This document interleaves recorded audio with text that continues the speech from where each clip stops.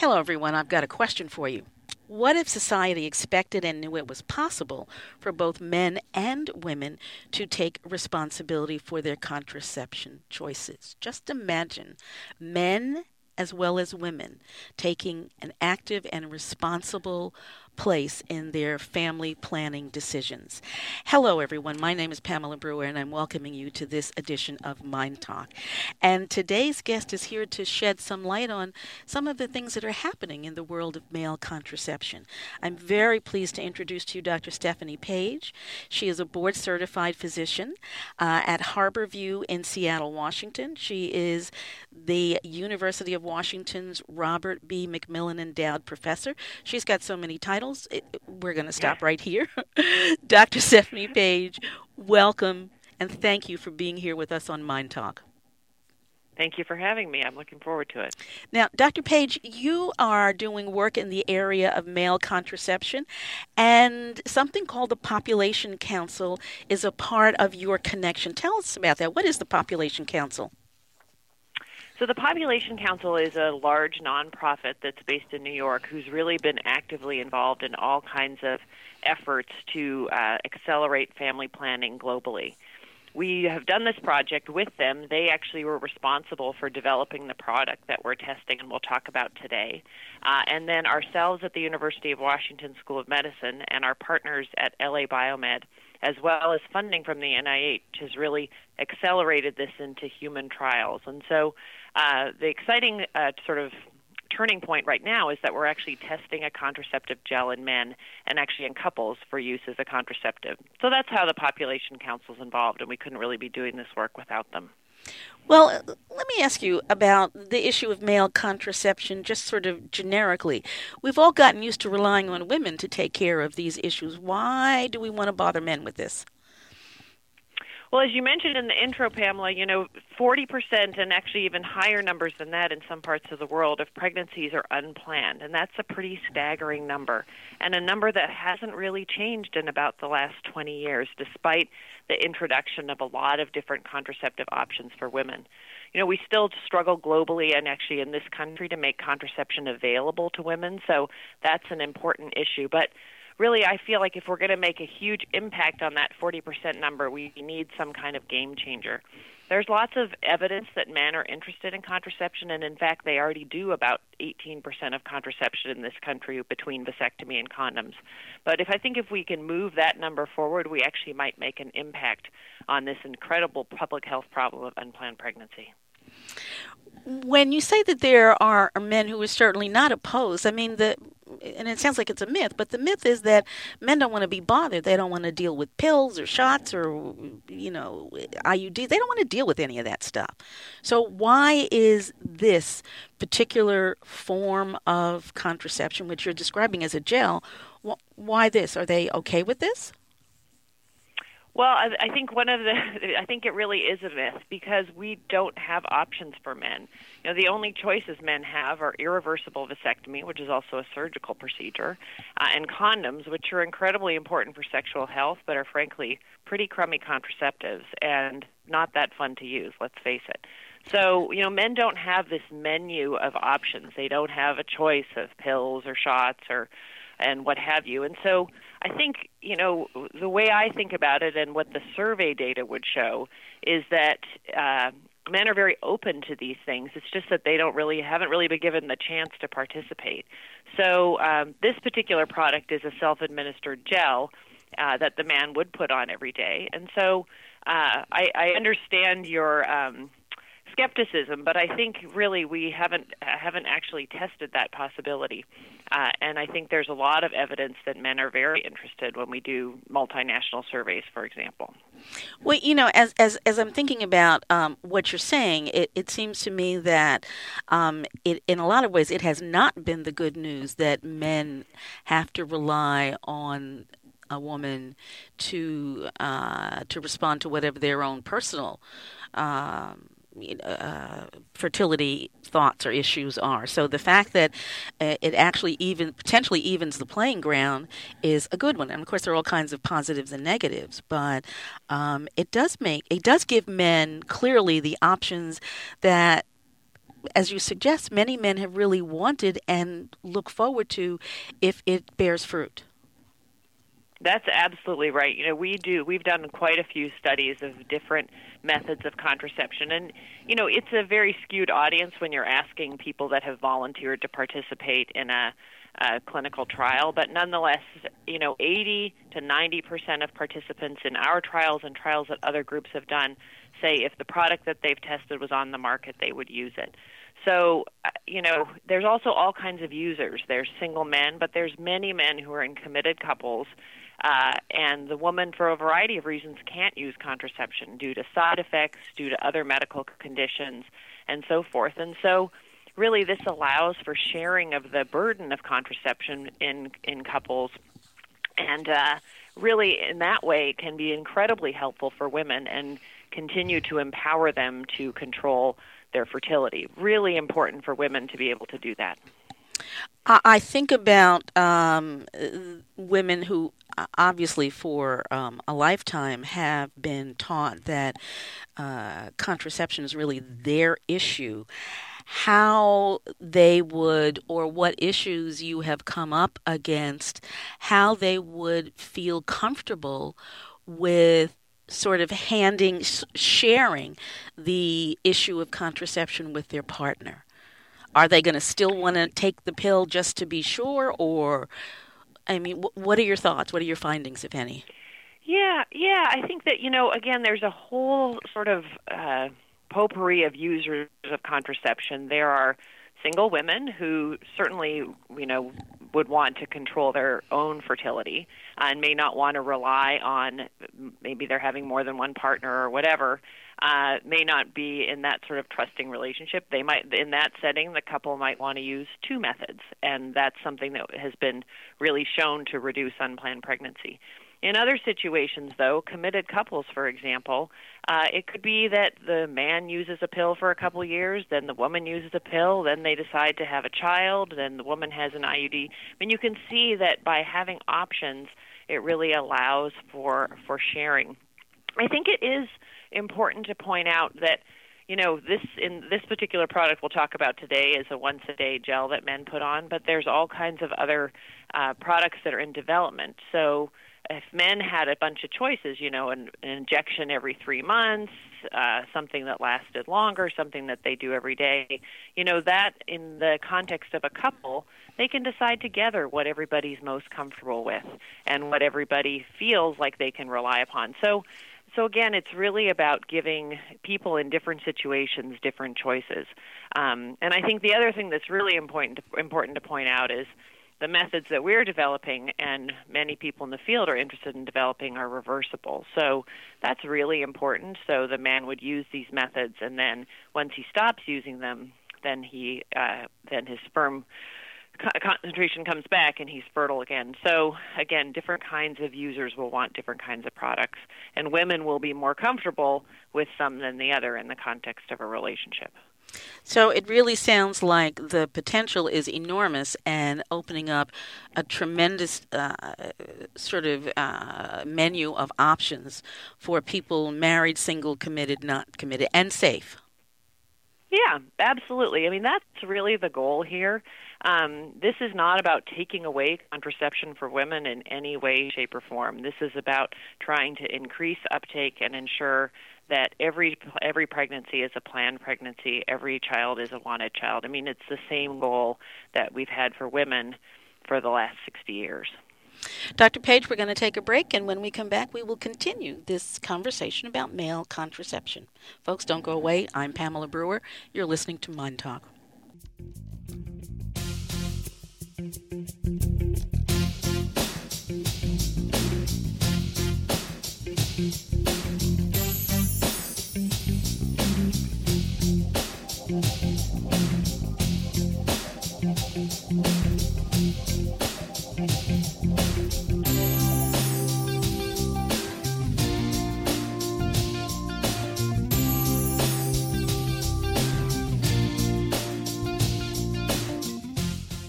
Dr. Page, I know that the first trials are in Los Angeles, Seattle, and Kansas in the United States. But then you will also test in other areas. What are some of those other areas? So the trial that we've just initiated is going to be conducted here in the United States at those 3 sites, and then 6 other sites. So one in Nairobi, Kenya, one in Edinburgh, Manchester, England, Sweden, and Bologna, and Chile. Sorry. So Chile, Italy, Sweden, the UK, and Kenya. And do you find that the excitement is muted or great in those areas outside of the United States? So we're just getting started with this trial. There's quite a bit of experience in Europe with male hormonal contraceptive trials, and there's been lots of interest. You know, it's the interest in being part of a clinical trial is different than the potential interest for using a product that's been approved. But there's actually been a number of studies in as many as, hundreds of couples of these sorts of products, and enrollment has not been a big concern. Some of the earlier studies were done in China. Those were very, very large studies sponsored by the WHO. But the more recent work has all been done in Europe, really. And so the interest, it sounds like, is great, if not greater, than in the United States. Yeah, it's actually very big, and actually our site in Chile already has about 100 couples, even though they haven't quite started yet, who have expressed interest. So they actually were a very successful site in a previous male contraceptive trial. So there's actually quite a bit of interest there as well. When you select people to become a part of the trial, are there any emotional or psychological things that you look for as you make the determination to accept them in the trial, or is it first come, first served? No, there's a lot of inclusion criteria. Remember, we're still developing the product, so safety is our primary concern anytime you're doing a medical trial. So for this particular product, we've tested it in men before, of course, but in this particular study, the men will be exposed to the product for about 18 months. As you may know, and we know from female hormonal contraceptives, that mood effects when one gives hormones to people is something that we're really concerned about.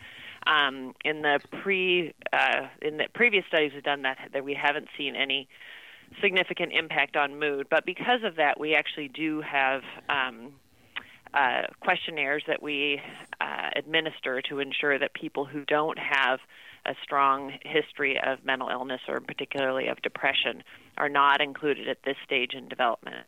That doesn't mean when the product gets to the market that would be a criteria. We just need to test it appropriately to ensure that there aren't any mood side effects. So they have to undergo questionnaires and blood tests and all kinds of things to participate. Have you seen any potential for concerning mood side effects? So with this particular product, we haven't. Some of the previous studies of slightly different hormonal contraceptives, so with different components than we're using here, there have been some concerns about mood effects.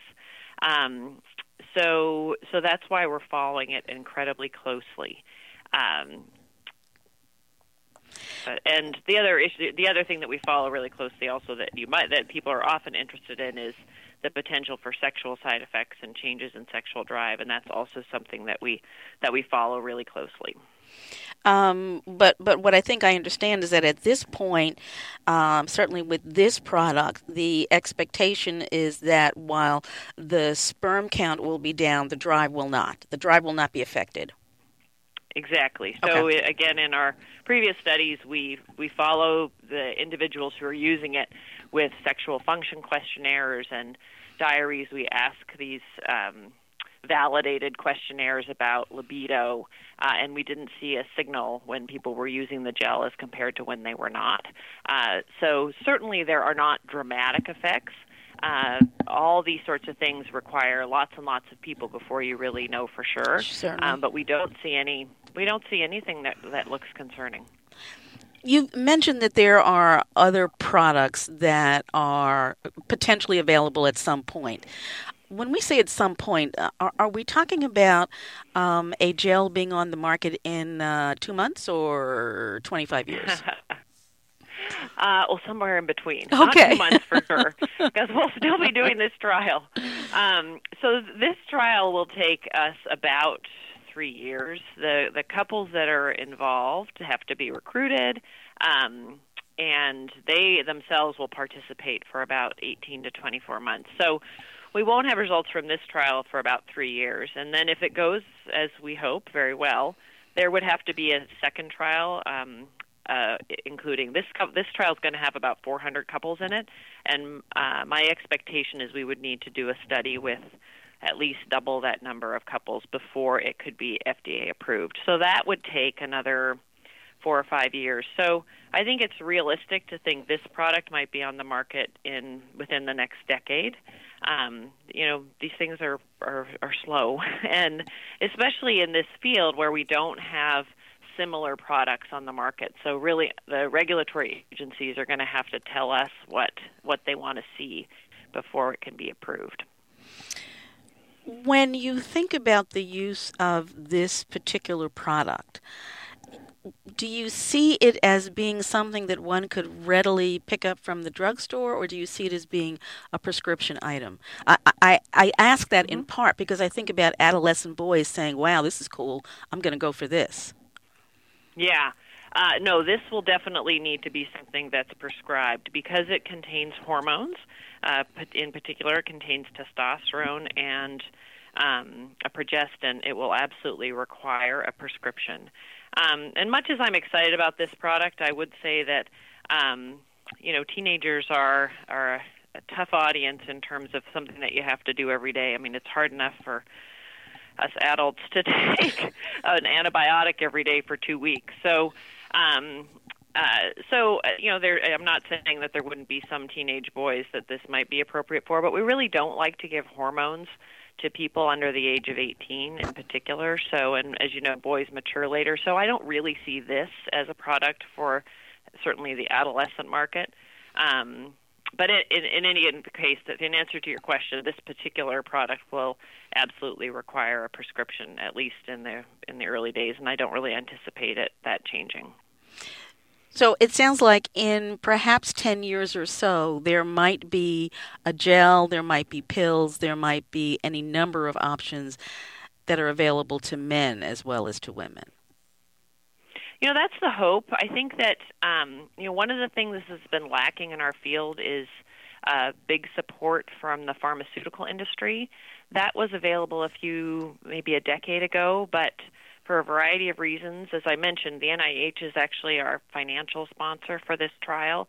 For a variety of reasons, the big drug pharmaceutical industry has not been that interested in developing male methods at this point. So to accelerate the availability of these sorts of products in the long run, the field is going to need either an infusion of money from the pharmaceutical industry or from other non-governmental organizations to really move things forward in a timely fashion. So we're hopeful that the results of this trial will help garner that support and that those entities will see how exciting this is and what an impact it could make. I'm really surprised to hear you say that the pharmaceutical houses have not been all that interested. I would think that this would, if not for social reasons, certainly for financial reasons, be a goldmine for them.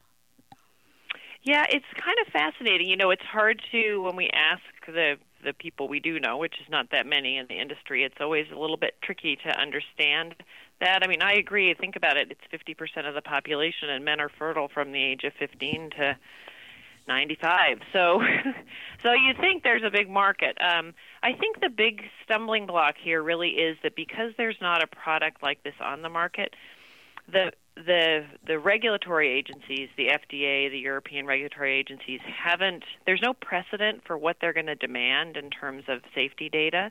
And so it feels very risky for the pharmaceutical industry, I think, without those guidelines. I think the other thing, really, to be fair, is that remember that with female methods, we're actually preventing the life-threatening condition, pregnancy, when we prescribe contraceptives. For men, it's a little bit different. Even though there's a social imperative for contraception for men, they don't actually get a direct health benefit from using a contraceptive, right? They're not going to be burdened by pregnancy in the way that women are. So understanding what the regulatory agencies are going to want in terms of safety data is a little bit of a black box. And I think that makes the risk seem higher for those industries. That's fascinating. Dr. Page, we're going to take a break, and when we come back, we will continue. But just let me ask you one quick question before we go to break. Are there industries that are actually opposed to the work you're doing? Oh, I don't know about industries. I mean, the reality is in this country, contraception is still, for some reason, a controversial issue. So we haven't heard, there's been no direct confrontations between what we do and any sort of agency. But I think, the further we move these projects forward, the more likely we are to run into that kind of opposition. And I think it's just important to remember that the goal here is to have planned pregnancy and to ensure that every pregnancy is a wanted pregnancy. And so, there's always going to be people that don't like what you do, but we'll have to cross that bridge when we get there. Dr. Page, we are now going to go to break, and we will be back in just a moment.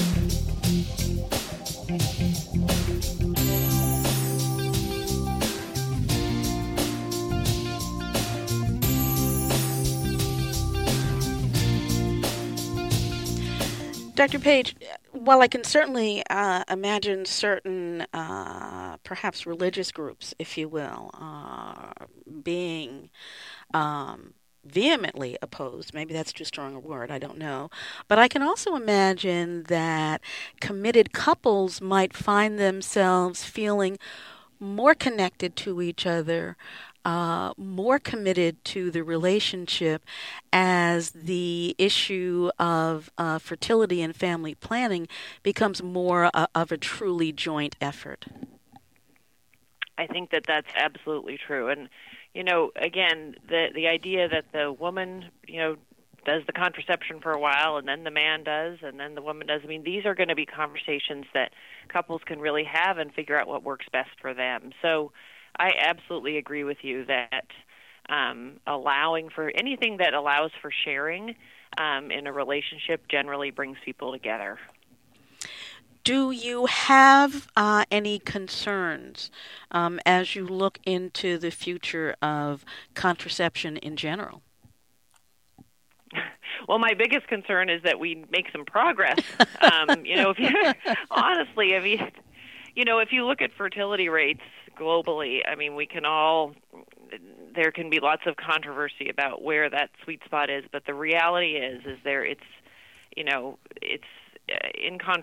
you can't argue with the fact that current fertility rates globally are heading us to a bit of a disaster. So that's something that we don't talk about that much anymore, but that's one of the reasons that we have lots of environmental issues and so forth. I mean, we're on a trajectory to simply have too many people for the planet. So my concern really is that we, and that's why I do this work, is trying to get a handle on how to ensure that we have a planet that's healthy and that we have a number of people on the planet that can be supported. So my biggest concern is that if we don't do anything, we're on a bit of a disaster path.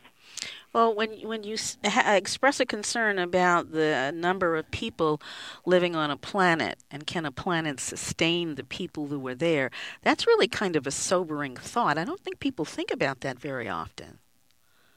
They don't. It's fascinating. We're importantly concerned about the environment, but one of the things and we've made huge progress in medicine in terms of infectious diseases and improving the life expectancy of people in lower and middle income countries, and yet and which is all wonderful, but really there's this underlying problem of fertility rates and where the global population is going. So again, contraception is really just to ensure that the births that we do have are planned and wanted, and that's it's just really important. It's important for women in particular because that by spacing and controlling their fertility, that gives them opportunity for education and all the other things that we think about. So it's really, it's a public health imperative. And, agreeing with you, I think about the cost to the child who is as a result of an unplanned pregnancy and what happens in that child's life financially, socially, educationally, psychologically. It is hugely important, it seems to me, I think you agree, that we really pay attention to this. Absolutely. We need to pay attention to that in this country and certainly globally. It's an enormous issue. Is there a website where folks can go to just sort of become aware of what your group is doing? So this particular trial is on a website called clinicaltrials.gov, which is where all the NIH-sponsored trials need to be registered. Okay. And I can give you that link. And then we have a website for male contraception, just called malecontraception.com, that people can look at as well. And I can provide that information. Well, malecontraception.com? Boy, I think that's right. This is I need to look. I'll ensure that I have it correctly for you. I'm sorry. That's Took okay. me off guard. We can certainly add that in. All right. Okay. Again, Dr. Page, thank you. Dr. Stephanie Page, thank you so much for the work that you're doing and for explaining all of this to us today. Oh, it's been a great pleasure, and thank you for the interest in our project. Absolutely, and I wish you well for all kinds of reasons, as we've discussed. Thanks so much, Pamela.